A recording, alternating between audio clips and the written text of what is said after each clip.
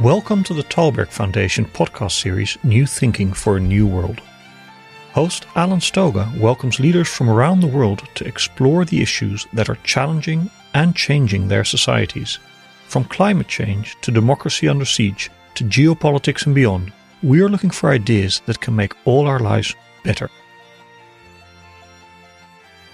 Since the onset of the pandemic, much of life, school, office, shopping, entertainment, even exercise, has shifted from the real world to the virtual world. For many, it has been a painful, frustrating experience. For others, it has been liberating and highly productive. Today, we're going to explore both sides of that coin with someone who thinks about it for a living. My guest is Jaime Teevan, Chief Scientist for Microsoft's Experiences and Devices, where she is helping Microsoft create the future of productivity. Welcome, Jaime. Thanks, Alan. Nice to be here. Let's start with the challenge facing all of us. The pandemic pushed an enormous portion of our daily lives online. What, if anything, has surprised you about this sudden shift from real to virtual that has been the 2020 story literally around the world? That's a funny question, Alan, because pretty much things have been changing and evolving so quickly that what surprised us 9 months ago doesn't necessarily surprise us anymore. Initially, it was just surprising that people could actually work while remote, that it was possible to get things done. Actually, people were not only working, but they were showing up more productive. People were getting more done. One type of work that's fairly easy to track in some ways is developer productivity. So you can look at the number of bugs that people check in or the number of pulls that people do from the repository. And we saw that those numbers were going up.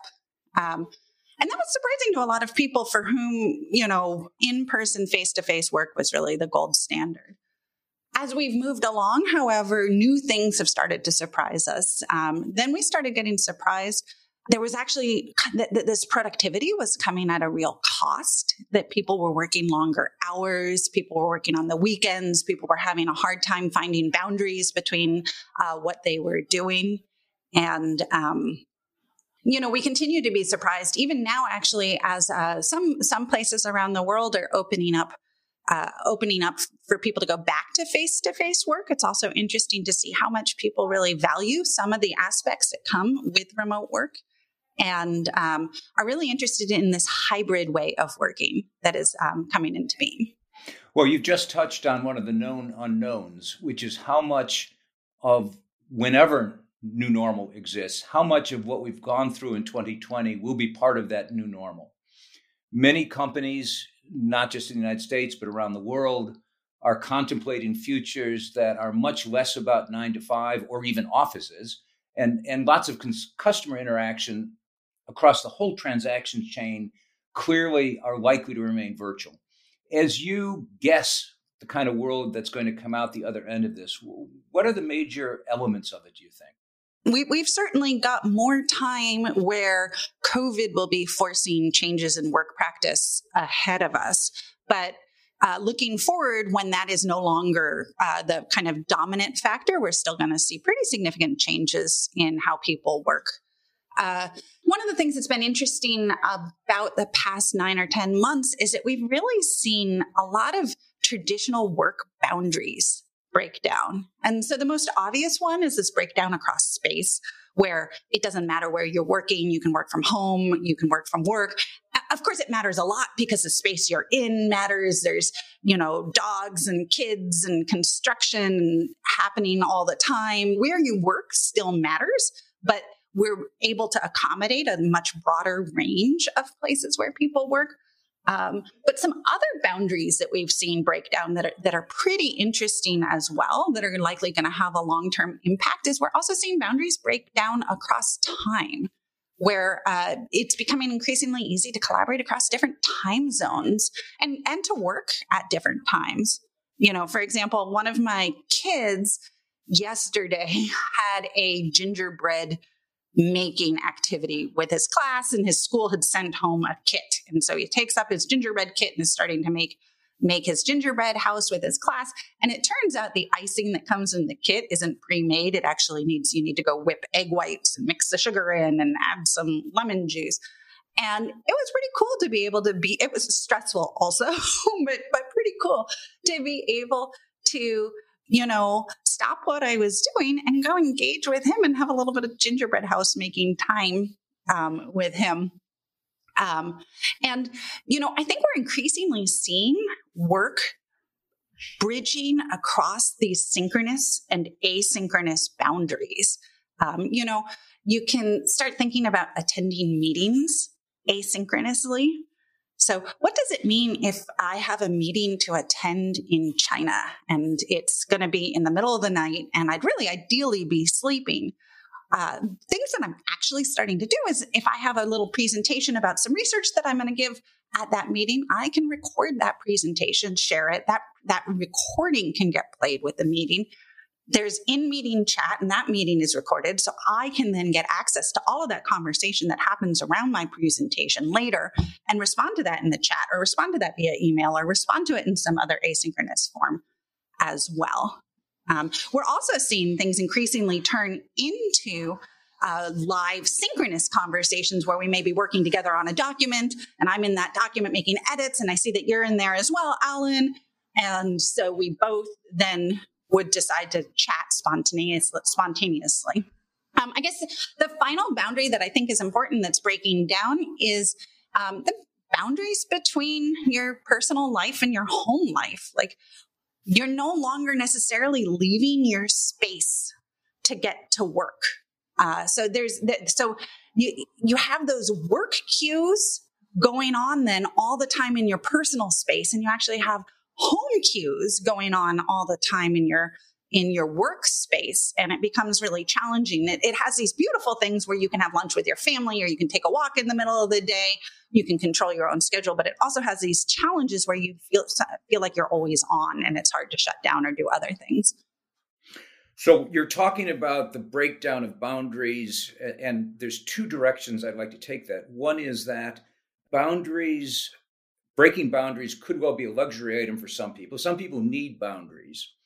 They need boundaries to function. And indeed, I guess I would argue that some companies, some schools, some organizations need those boundaries to function, or at least the social organization that we have going into this moment is one that is based, for better or worse, on boundaries of space-time, the work-life balance, as my friends in France call it. As those get erased, if that's what's going on, aren't there potentially some interesting social consequences? Are our organizations built for that erasure of boundaries that you've just described and is in fact what we're all living with at the moment? Oh, we absolutely need boundaries. You're 100% right. It's not just some people. Every single one of us needs boundaries. And so the breaking down of boundaries has been a challenge. The cool thing is that boundaries were previously artificially structured, artificially set. And what we have now is this opportunity to intentionally create the boundaries that are the right ones for us. So if, before we had temporal boundaries about when we worked, and you'd go into the office at 9 and you'd leave at 5 and you wouldn't work on weekends. But now, if I want to have lunch with my children every day, I can change those boundaries. If I am not a morning person and I prefer the evening time, I can work then instead. So we can absolutely now control those boundaries. The challenge is one, figuring out how to set our own boundaries. And then as a group, as a collective, figuring out how we mediate those different boundaries across different people. But isn't that a luxury item? Doesn't that description fit, I suspect, most people in the United States today and most people around the world today who are not empowered to set those boundaries or even invited into a conversation about those boundaries. I'm thinking of the great middle class that really are takers rather than givers of those kinds of decisions. Well, so about half of the people in the United States are able to work from home, and about half of the people aren't able to work from home. And so there's certainly differences and different concerns with the pandemic on work practices as a function of whether you're required to be in person for work or whether you can work from home. there's a big opportunity that we have to help support people who aren't traditionally information workers. One of the things that's really interesting is we've actually seen an increasing amount of work that you wouldn't think is information work become information work. So an example of that is I tweaked out my back and was working with a trainer to try and do some exercises to strengthen my back muscles. And I was going in person for that. And then when the pandemic hit, I started doing that remotely instead over a Teams meeting. And it was cool to see that experience of working with a trainer was actually a information work. I had thought it was a physical task, but it was actually an information task where we were engaging in. Not all information work is actually information work previously and has become information work. So if you think about meetings, normally technology was sitting on the side in those meetings. And if we were meeting, we would be engaging face to face. And maybe if we wanted to share a document or share a deck or look something up, we'd go to our computers. And now every aspect of this conversation is being mediated. So even though I am an information worker, much of my job was not information work. We're now seeing that much more of my job is information work as well. And we certainly are seeing companies lean in to allow their employees to embrace the flexibility that comes with remote work and working from home. A few moments ago, you said that one of the things that you observed over the course of this year has been an increase in productivity in a lot of cases, but that it also brings costs. I'd like to talk about those costs, but I'd also like to understand how you're thinking about productivity, which of course is what you do for a living for Microsoft. So how is productivity improving, and what are the consequences of it, and what are the costs of it?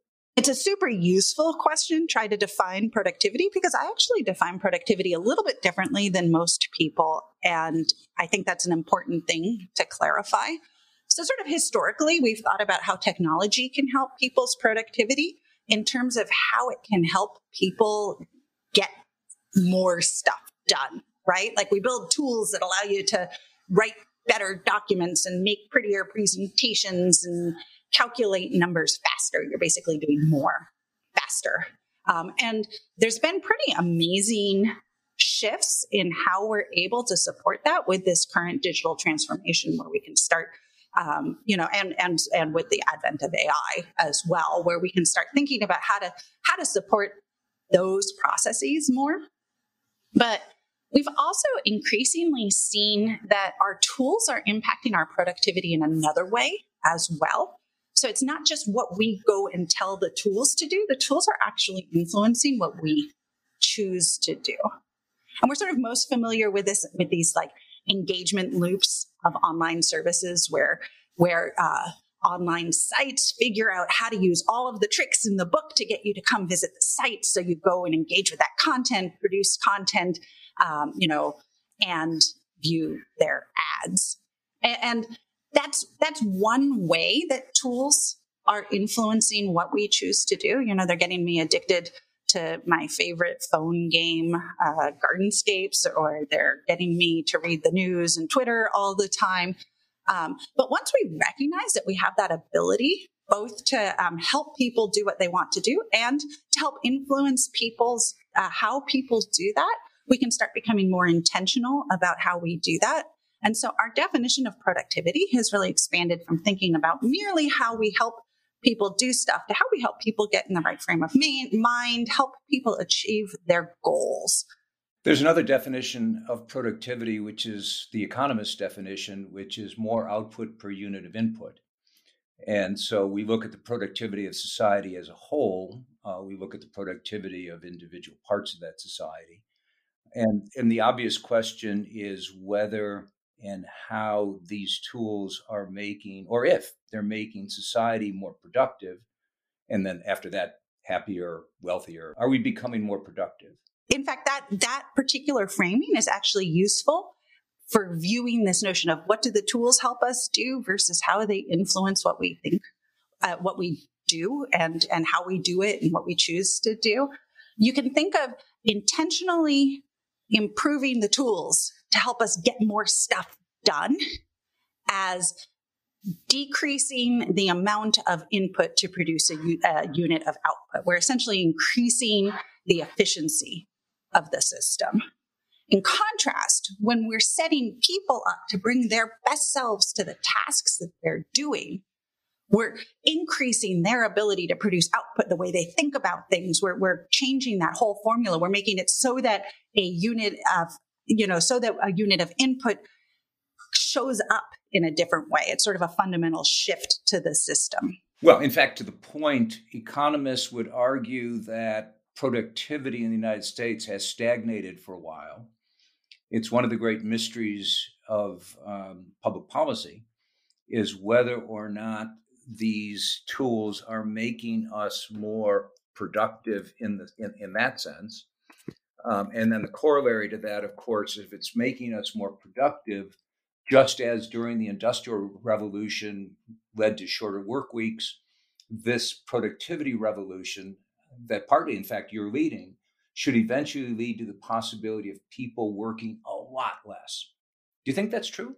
Well, I think that it's going to fundamentally change the way that people work. And I think it's really important to start thinking about like the impact. So up until recently, largely, as I was saying, tools help us do what we're trying to do more, a little bit better, a little more efficiently. And a big change we've seen in recent years is basically our tools' ability to observe and learn from the behavior that people do.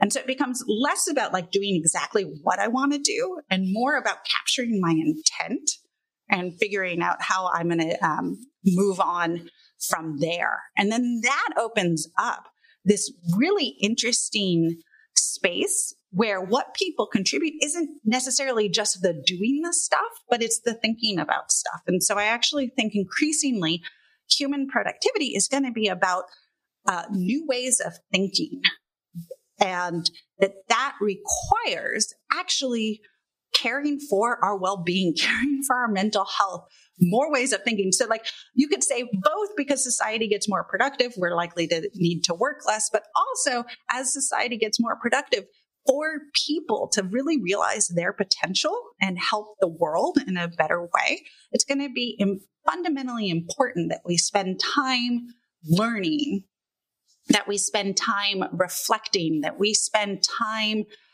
thinking about other things and mulling on stuff in the back of our heads. That is fundamentally revolutionary because for at least the last, 100 years, not just Americans, but most people in most places define themselves by their work. What do you do? I'm an engineer. I'm a truck driver. I'm a scientist. As the world you've just described, which could be the world we're headed towards, the nature of work, the nature of identity begin to shift. Because in that world, which is a world I'd like to live in that world, you're not defined by what you do, how you earn your income. But that's a fundamentally different place. That is sort of the post-Enlightenment kind of world. It is, in the best sense of these words, a brave new world, perhaps. Yes, although to be fair, like a large portion of people don't work. And so they're not already defining themselves by what they do. I define myself by what I do, but I also define myself as a mom to 4 kids. I define myself as a friend and a daughter. I define myself as a person, who has her own interests and desires. So I would say some people define themselves by what they do, but I would challenge that as sort of a truism for right now. That being said, one of the things that we are seeing in the way that people approach work is a pretty significant interest in not just what they do and not just figuring out or defining what we do, but being able to ladder what we do up to a higher meaning. What is going on there? Why is what I'm doing matter? The more that we can help people bring their best selves to the things that they do, and that can be work tasks, that can be personal tasks, it's about what matters to you. And it's not about doing more of everything. It's about doing more of the important stuff. And I think that ability to help people do that is what is the real transition that we'll be seeing. Let's segue to education for a moment. You have 4 children, and I have 4 grandchildren. So I am intensely curious about the impact of this shift to online teaching, online learning. There are studies floating around. McKinsey just published something, for example, which I suspect is based on pretty sketchy data that suggests a dramatic negative impact from the online experience. Does that make sense to you? I think in education, just like in all ways that human interaction are changing right now, it's helping us become super explicit about what our goals are. You know, thoughtless collaboration, no matter how it is mediated, is still thoughtless collaboration. And there's nothing that technology can use to support that.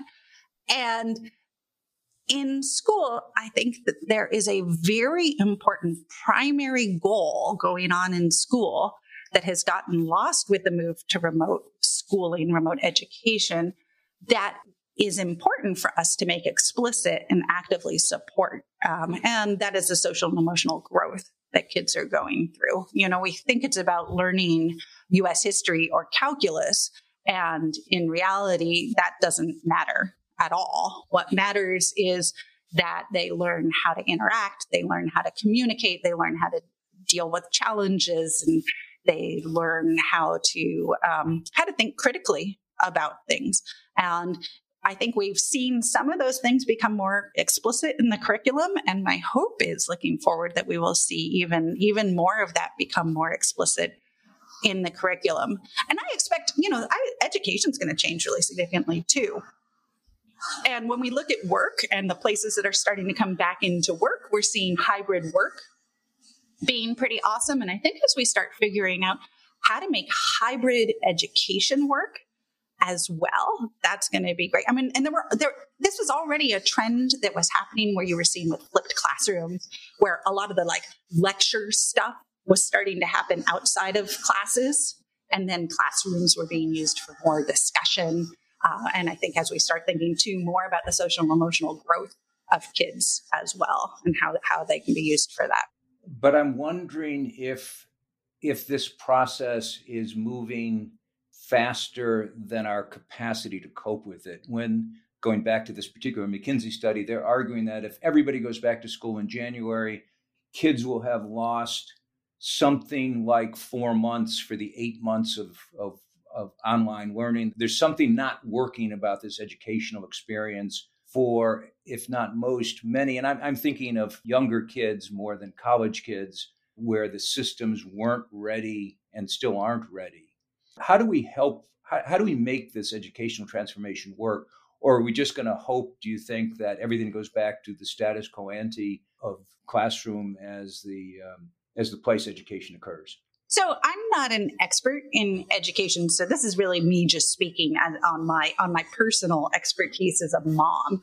The thing that keeps me up at night is worrying about my children's school and their growth. And, my kids are all preteens and early teenagers, and this is the fastest their brains are growing in their entire lives, except for when they were toddlers. And I want those brains to be growing in a way, and safety and security are important for their brains going well. Exploration and trying new things is important for their brains going well. All of those things are challenging. Absolutely.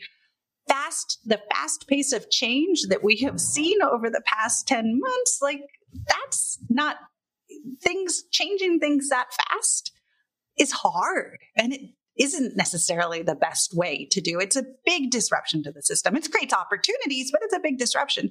I would argue, though, one of the things I say to myself to feel better as I'm worrying about my kids is that, there's a lot of stuff we don't measure. Like when people are thinking of education, oh gosh, what have they lost? And people are worried about them having lost, they're going to have to read a couple more English books or something like that. They have learned an incredible amount that is going to be valuable to them as citizens in a in a global world where digital technology is important. Like, they are experts at communicating remotely. They are experts at finding different ways to connect. My kids actually, ironically, I sit and feel sad for them every day. Turns out they love it. And the reason they love it is because we figured out that gaming is pretty much the only way that they engage with their peers at the moment. And so they have fairly unrestricted access to video games, which they think is the best thing in the world. And I suspect that they are learning a lot of that social interaction and those things that I worry about from those sorts of things in terms of gaming. But I hear you. It's hard. It's hard to change this fast. I mean, nobody would have chosen it.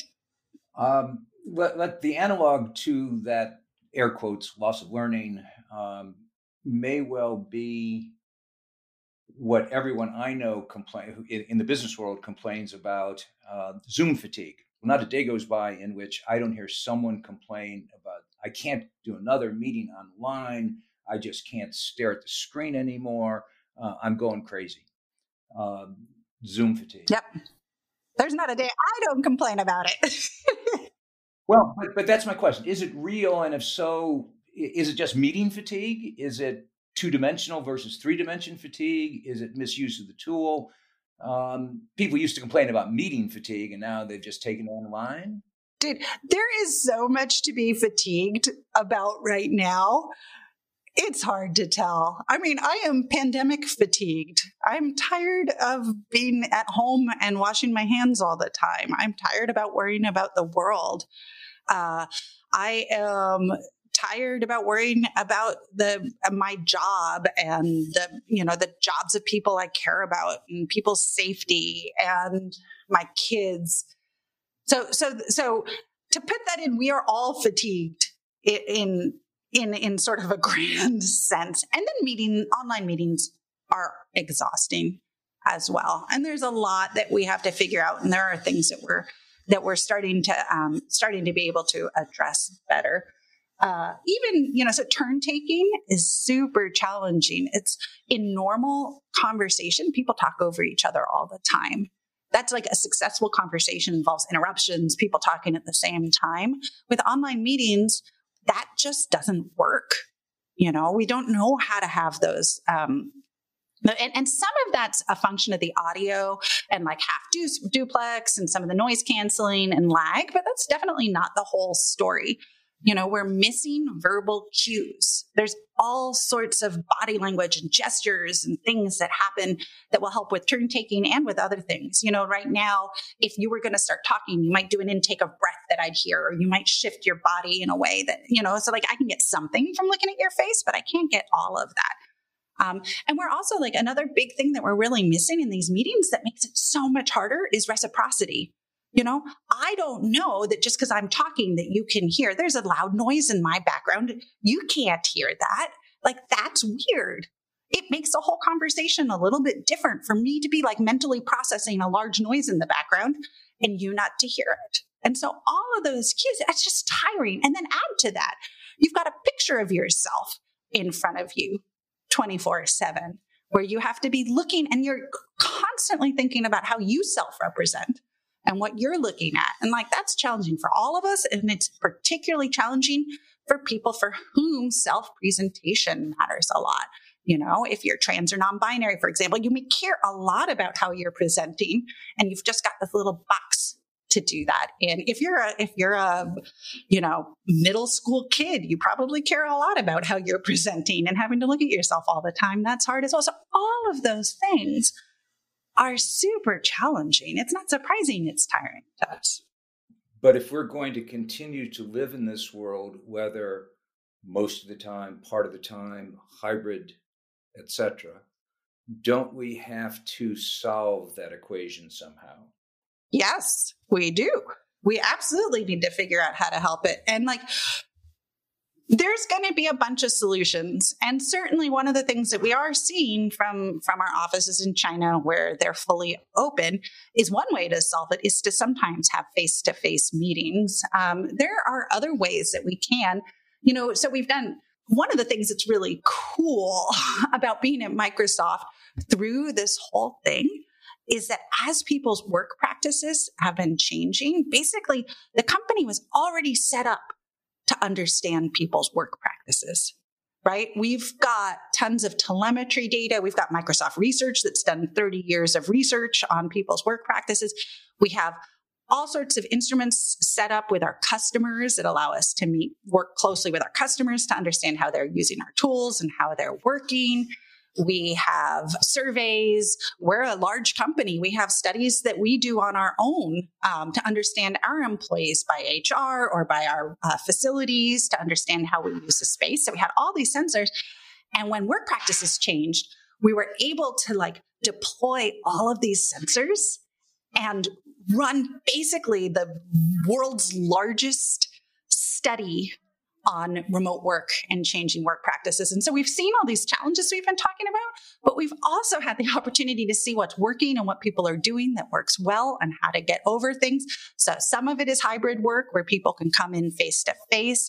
Some of it is thinking about how to add additional cues into these online meetings. How do we get spatial audio so that we understand where people are talking from? How do we create portals into what people are doing so that you can sort of be co-present while not actively working together? How do we take advantage of video recording and asynchronous work so that we don't need as many meetings? Not all of the meetings we need are active around communication. How do we support social engagement in meetings? How do we actively support turn taking so that people know when it's their time to talk, even if there are missing verbal cues, even when there is issues with lag or noise cancellation? So there's all sorts of things that we can be doing. We absolutely have to figure. You can bet that is our top priority, is figuring out how to do that. And there have been all sorts of good things that have come from these meetings as well that will be super interesting. Almost a dual of that is at some point when we move back to work, what does it look like to start supporting some of the cool stuff that we've captured through these online meetings in our physical face-to-face meetings? And how do we still keep remote members of a meeting as first-class citizens? It's cool. You're in a large meeting. One of the things I've found I have a hard time with people's names and faces. I'm not set up well for that. I love that I can see everybody's name under their little square. When somebody's talking, I can see they're talking, and then I can start referring to them directly. I've learned more names. I'm able to connect more closely. That's awesome. How do we keep that sort of thing? In meeting chat has become super popular. It's used 10 times more, where the sidebar in the meeting, you can make comments. It's a great way to add contextual information, new information without interrupting the speaker. It's a great way for people lower down on the hierarchy to get heard, to be able to contribute to a meeting when actually speaking and taking control of the floor can be a challenge. It's a great way to create an archive of the meeting as well and sort of serve as a bit of a asynchronous piece of that meeting that's in conjunction with the synchronous meeting. So there's all these great things that we want to figure out how to carry over and keep using. You've just touched on something which is an important part of Telberg's approach to the world. We're ending with a whole long list of questions that probably exceed the answers we have, and that is how the Telberg Foundation continues to try to push the ball forward. So I want to thank you, Jaime, for this conversation, for all of those questions. And I am sure that as this reality continues to evolve, we'll have to come back and get some more answers to some of those questions. So thank you very much. Thank you, Alan. It's exciting to have these hard questions to answer. Thank you for listening to this episode of the New Thinking for a New World podcast. We welcome your comments on our website, talbergfoundation.org, and please subscribe to the podcast in the app of your choice. This podcast was made possible with the generous support of the Stavros Niarchos Foundation.